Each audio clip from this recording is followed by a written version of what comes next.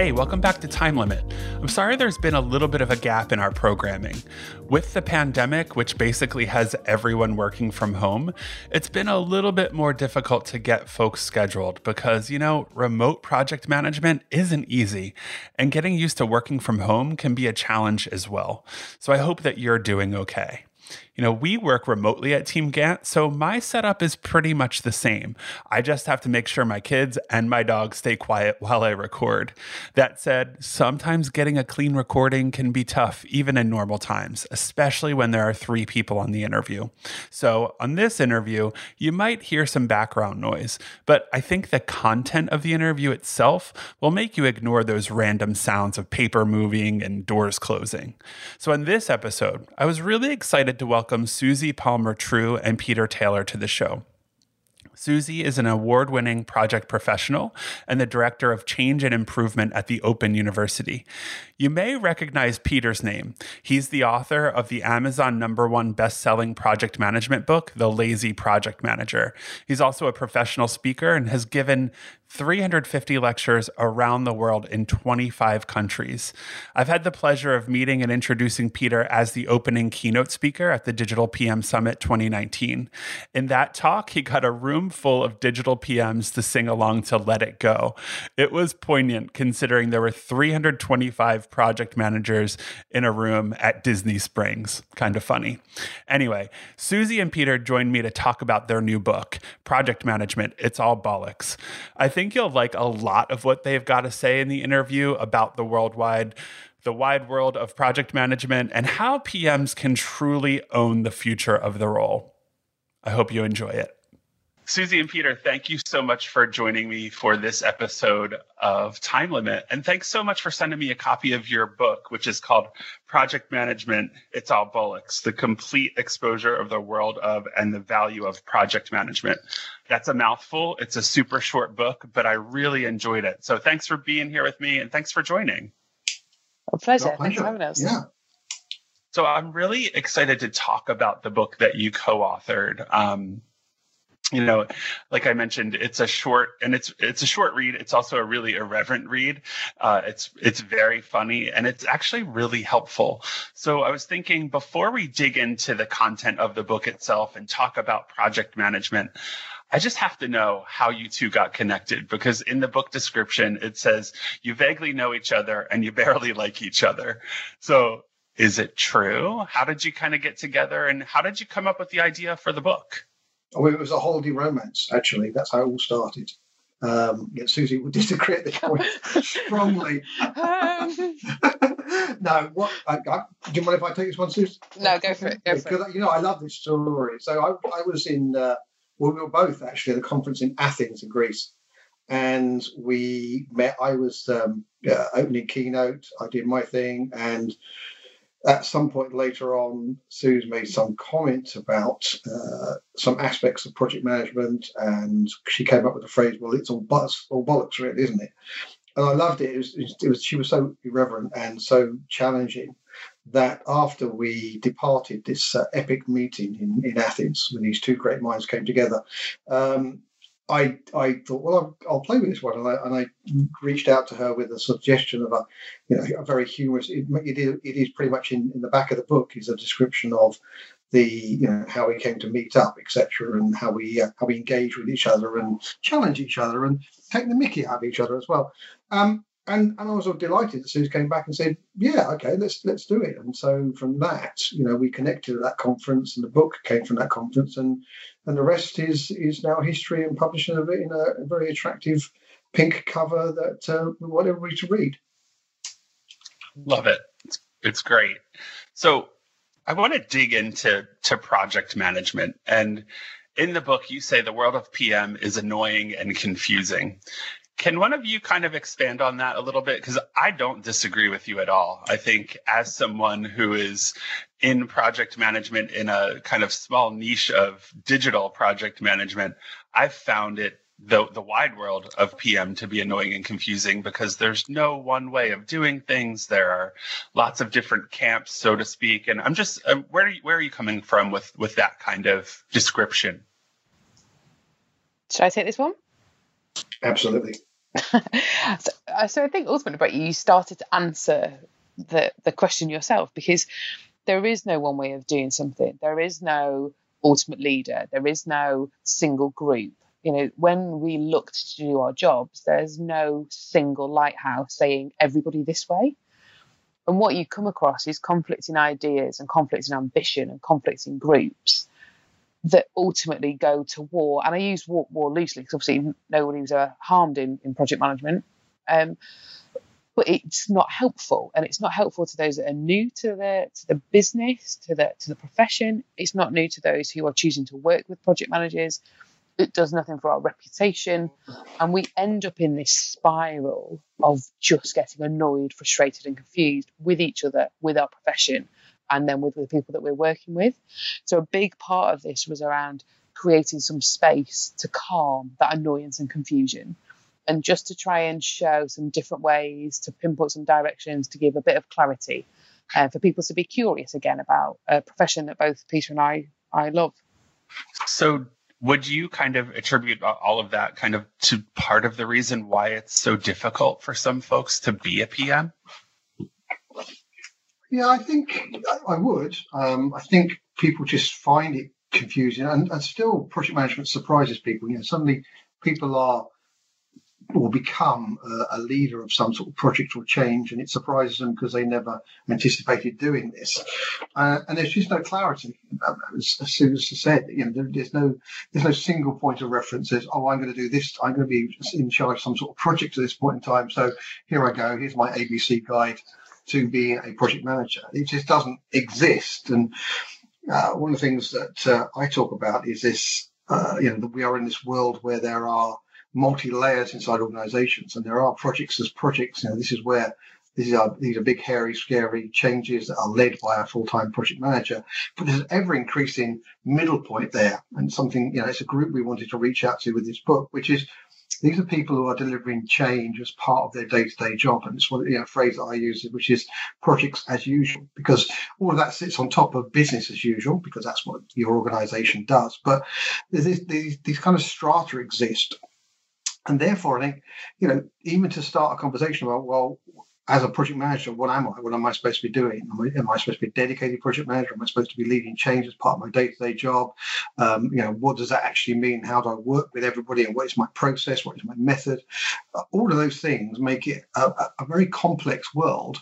Even in one organization, you can find a number of different ways of doing something, of doing this kind of project delivery process. And so I think it is just generally challenging. And we wanted to, in this book, to at least provide some sort of simple reference point for anybody who's involved in projects as a kind of, let's cut all the crap out. And this is the heart of what we're talking about here. And now take that, understand it, apply it, and then wrap what else you need around it to be successful in your own organization.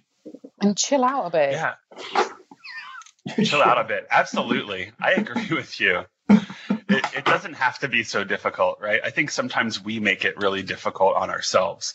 I also really like the kind of personal kind of approach that you take in the book around the role of the PM. So in the quick guide, kind of at the end of the book, you basically say that understanding yourself and the role that you play in delivery is really important. And I personally have found that's a really big issue for project managers, because they're often in a job where they feel isolated and sometimes even devalued. And that's based on the organization that they're in or the team that they're working with. And to me, that's bollocks, right? Like, Yeah. How do you guide someone to get to an understanding where they believe that they play an important role in delivery and they have a firm understanding of the role that they're in when things are just always kind of an uphill battle?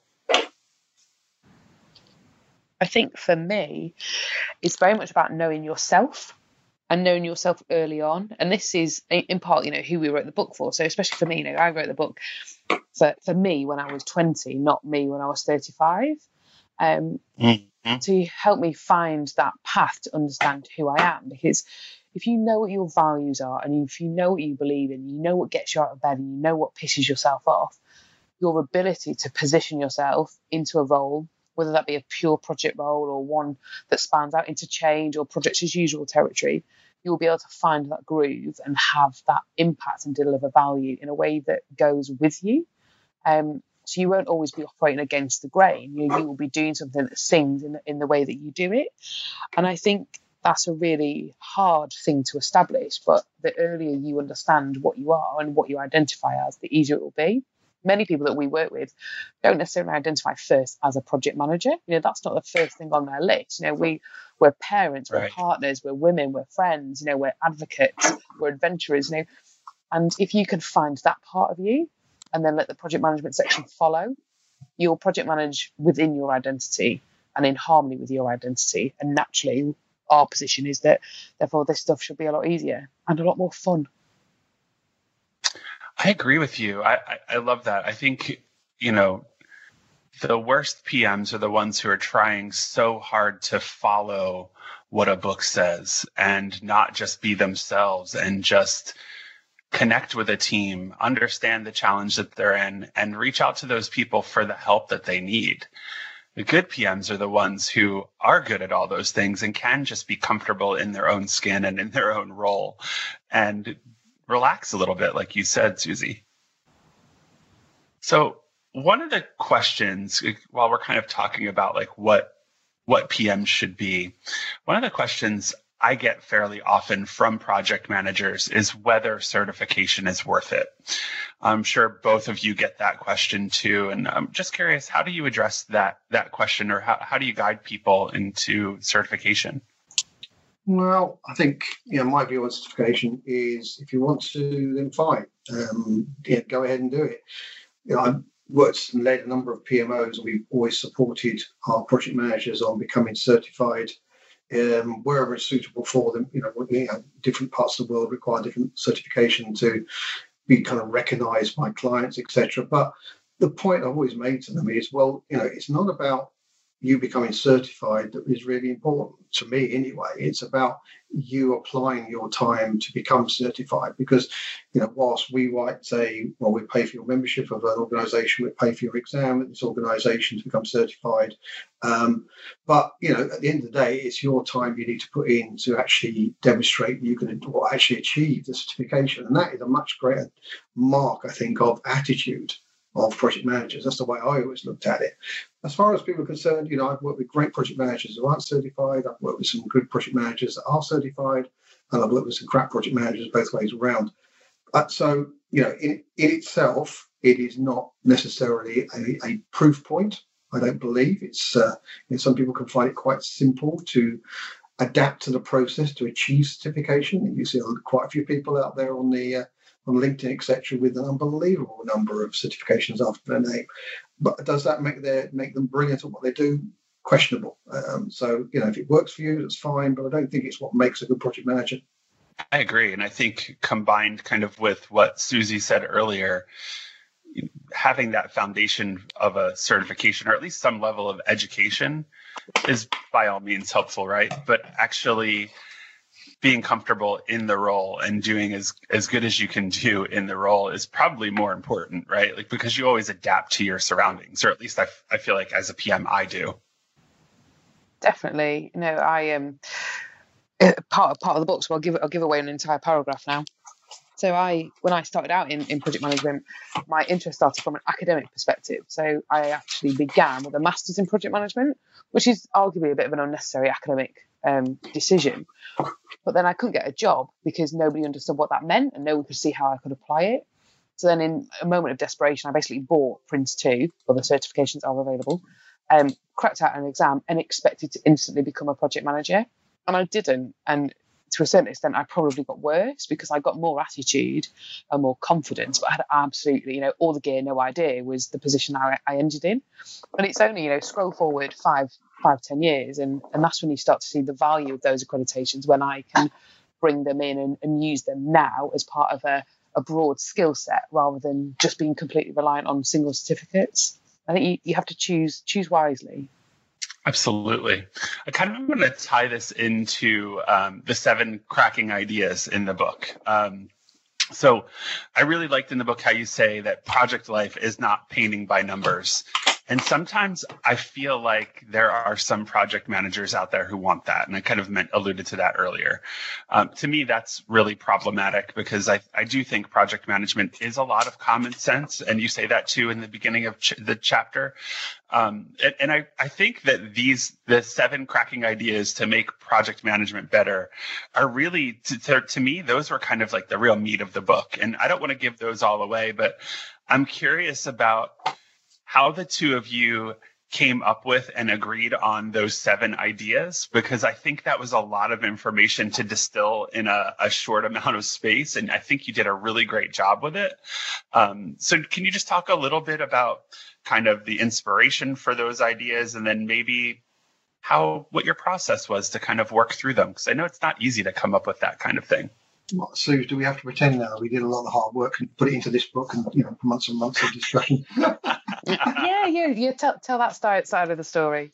Okay, fine. Yeah, absolutely. Well, no, I mean, actually, we came up with them very quickly, if I remember rightly. I mean, after Athens, etc., we pretty much worked remotely, and we had sessions where we just sort of talked to each other about a topic, recorded it, transcribed it, etc., which is always was good fun, particularly with Susie having a young baby in the background occasionally, which made some of the transcriptions very entertaining.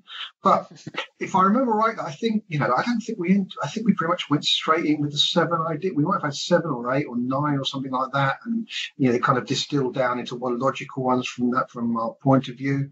I don't remember a huge discussion around that. We seemed to just agree and then explored what those agreements were and what sat below it. And we did, a lot of the writing was done on a shared basis, and then each person would bring what they'd done to the other person for interaction, discussion, challenge, etc. But I have to say, this wasn't an onerous writing experience, despite all the teasing I might do with Suze. It was. It was a fairly straightforward thing. At least that's my memory, but I'm quite old and Suze might remember it differently. No, I think it's true. Ultimately, the cracking ideas stemmed from all of our conversations where we'd hit something, like, yes, that's a good one. Like we enjoyed talking about something, or it sparked into a discussion, or it went down an avenue, and it was like, we have something here. So we basically made a list of all of that's a good thing. And then started to bring them together. And I think, by the time we got to the end, I can't remember how many had, but, we sort of did that view of like, is there anything missing from our list? And I think the only thing that we added on that almost didn't come naturally, but was an add-on to the final is probably our last one, which is not necessarily an advisory point. It's an invitation. It's a requirement and an expectation on the profession to go and be a part of its future. And I think that's probably the only one where we choreographed it to help land our message, rather than it being a natural part of a lot of chatter. Yeah, Brett, you're right. I mean, it was, it is the heart of the book. I mean, the front end of the book is just us, getting some things off our chest because we're really quite grumpy, and it's called The Bloody Annoying World of Project Management, and there are many things that annoy us. So once we got that out of the way, we felt a whole lot better and allowed us to move on to 7 cracking ideas. And then, we extended that a little bit about, how to get some stuff done and stay cool and like that. But the 7 cracking ideas, it's definitely the heart of the book, and the stuff that we think all project managers should understand and contemplate on, because I think our view is that it will make them a better project manager as a result of understanding that. And, we try to be quite practical as well, not just talk about concepts, but offer up some advice as well. Absolutely. I think that's why I like the book. And the reason why I guess I thought it would be difficult to pull those things together is that anytime I think about project management and what people should know or do, kind of like what you outlined, I end up supersizing every kind of item, right? Like every item is connected to another. And I think you did such a great job of kind of distilling kind of what's needed in each one. Any chance I could ask both of you which is maybe your favorite, or maybe is most impactful to you, or has been most impactful to you as a PM? Ladies first. No, I knew you were going to do that. So, and this is, I promise this is not a cop out. Like, I really love all of the cracking ideas.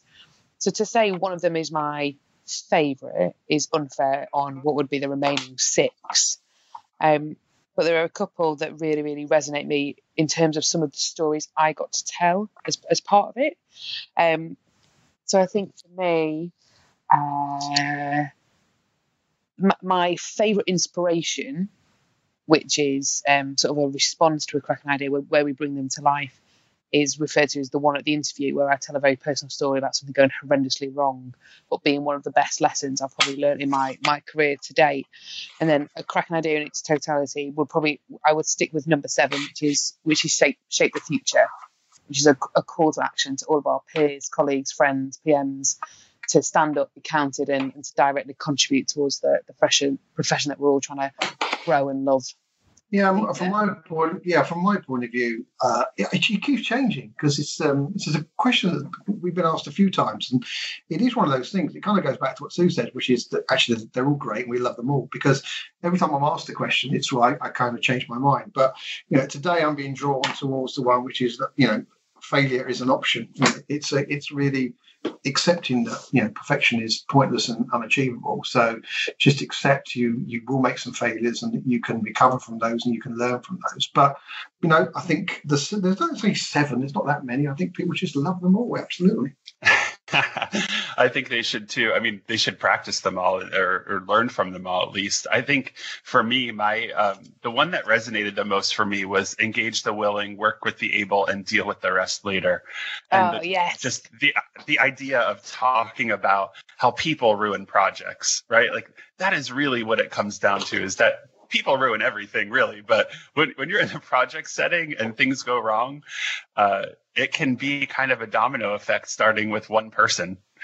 So I really appreciated that. And Susie, I kind of want to come back to what you've mentioned a couple times about the future of PM, because I really appreciated that too. And really kind of how you're telling project managers to own project management. So I'm curious to hear from both of you, where do you see the world of project management heading in the next 5, 10, 15 years? You can go first, Peter. Thank you for that. Oh, you're so kind. Where do I see it heading? I mean, I think it's going to be an interesting mix. I think it's going to be a lot more of the same. As we move forward, stagger forward, blunder forward, whatever. I do see a growth, as I described already, with the this growth in the middle point of projects as usual stuff, people doing changes as part of their day-to-day job. How do we help them?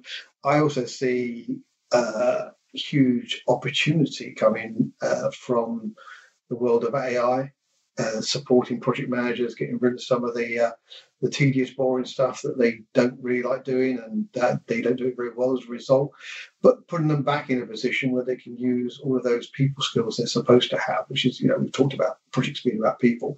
So I think empowering project managers to spend more time on the people, because really, if I cast my mind back to the decades ago when I started in project management, that's all I really had. I had no idea what being a project manager was all about. I merely, reached or used what little skills I had as far as, working with people and communicating, and somehow survived in that period of time of accidental project manager. So I just see that as the potential future. A lot more people involved in change. Most of them will not be, cool project managers. I don't believe in the future. There still will be project managers. And I do feel that this kind of AI empowerment is going to be a huge benefit to project managers in the future. Great. I think for me, ultimately it's not dissimilar. We spent a lot of time talking about this stuff. I think in the main, what I would really like to see is the gap between project management and change management closing, narrowing, being more overt partners with each other, because there's a massive power in the skill of what change management can do when it's brought together with project management. So less differentiation, more partnership, and more confidence in that partnership. I expect, and this is probably from an experience point of view, that project management, the skill will become more generalist, and more people will be able to access it, and more people will understand it and acknowledge it, and it will become almost like less of a thing and more of an expectation, which will then create space for people to become really fiery experts around certain aspects of project management. So, you can bring in the big guns to help really resolve some complexity or something that's beyond sort of a natural capability. So I think that combination of expert and generalist capability growth will be a brilliant thing to see. And if our actual delivery can be informed by, Peter's always said that sort of AI territory, but data analytics and evidence to really ground our delivery in something that's really solid and confident, I think that would be a phenomenal thing to see.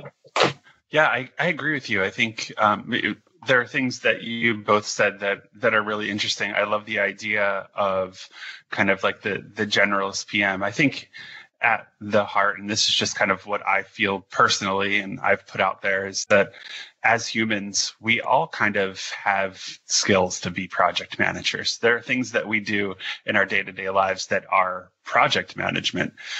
So I like the idea of more people recognizing that. And then also, I think, what if PMs were to become more strategic and fill in more roles within a company that aren't just about keeping a schedule and a budget together. So I really like where you're going with that. And I think one of the things that is going to help to kind of move us forward is growth in community. And Peter, I know you recently launched a new community called the PM Tribe. Can you tell our listeners a little bit about that? Yeah, of course. Yeah, so it is a. We're thinking it's a fairly timely thing with everything that's going on. It is a virtual community. It's led by myself and 5 others, people like Rick Morris, John Stenbeck, Alana Hill, Elizabeth Harron, and Colin D. Ellis. So some fairly well-known names from around the world. And the principle is it's an open community. So it's not about training or certification or anything like that. It's a join once, pay once, you're here for lifetime access type approach. And what we think is different is that each of the faculty leads, we run a weekly call within specialist groups. So my group is around working smarter, not harder, the productivity, kind of the essence behind a Lazy Project Manager. And we have an open conversation. People can dial in and join in and comment and challenge and discuss weekly, or these are also recorded, of course. But we see it as a very dynamic community that is very much in the moment. And it's not replacing anything else that's out there. It's just supplementing something. And the strength really is it is. As of now, it is in the moment. It's what you want to talk about next week will be actually what's happening right now, and it's that fast-paced moving. So, it's the PM Tribe. thepmtribe.com is the place to go and find it. Yeah, and we'll put a link to that in our show notes. Thanks for touching on that, and thanks for allowing me in the community. So we end every podcast episode with a question that is really in keeping with the theme of this show title, which is time limit. So I'm wondering if each of you might offer a tip or two for project managers who are always feeling stretched for time and resources. What are the types of things that you recommend folks do that basically they need to do in order to do a great job, but that might also save them a little bit of time to maybe free up time to focus on the people or whatever is more important in the moment? Yeah. Should I go? Me go? You go? Go. So I think for me, one of them is probably a bit of a mindset. So at the start of a project or a role, however you undertake your work, understand early on what good enough looks like, because your version of good enough is never going to be the same as somebody else's. So if you understand what it is you're shooting for, your ability to hit it the first time round, or at least the second time round, is exponentially increased. If you go in there shooting in the dark, you will always be a bit on the back foot, so you'll never quite nail it, and therefore you'll burn time and you'll burn effort and you'll burn energy and enthusiasm. So understand what good enough is and only deliver good enough. Nobody needs perfection. It's not a pair of jeans. And then I think the second one for me, and I've probably said it a few times already, just chill out a bit. Like, if we all calm down and took a step back and a big, deep breath before we opened our mouths, what we said would be more helpful, what we said would be calmer, and what we said would be, we would be taken a bit further. So know what it is you're trying to do and calm down about it, because you're going to be okay. Yeah, I think from my point of view, it's around the areas of, if you think about the demand on your time as well, then prioritize properly. I talk about the 80-20 rule, where it is 20% of what you do delivers 80% of return on your personal investment. So start to prioritize things properly and don't get overwhelmed by everything, because not absolutely everything needs to be done. What needs to be done is what's those things that are in that 20% that are important and impactful, and they're the ones you need to throw your efforts at and get working on. And if you do that, you actually feel a lot better about yourself moving forward, and you feel a little bit more energized, I think, to crack on with the rest of the things that you have to do. But again, don't aim for everything. Don't aim for perfection. Don't aim for 100% or even beyond. It's achieve what can be achieved in a realistic manner, and consider what is really important to the project as you start to plan your time and the rest of your project's team time as well. Excellent. Thank you both so much. And thank you so much for joining me. And also thanks for bringing such a fresh kind of irreverent voice to project management. Peter, I know that you've been doing this for a while, but I really do appreciate it. And I think it's sorely needed. I mean, and Susie, you've said it so many times, like, just chill out, have fun with the job, do a good job, work hard, but also know that it doesn't always have to be so serious. So I really do appreciate that. And I thank you both for that in the book and for the book as well, but also just for joining me and talking today. Thanks so much. Thank you for having us. Yeah, likewise. Have a great rest of your day. All right, folks, that's the end of the episode. I definitely recommend you check out the book and the PM Tribe community. Links to those are in our show notes on the website. Also, if you have a few minutes and are so inclined, we'd love a positive review on the podcast wherever you listen. Doing that will help us to get more listeners and to attract more guests. And if you're interested in joining us to talk about your own work, reach out. We'll be back soon with another episode and an interview with an author of another new book that I think you're really going to like, but I'm going to leave it at that. Thanks so much for joining me, and have a great rest of your day.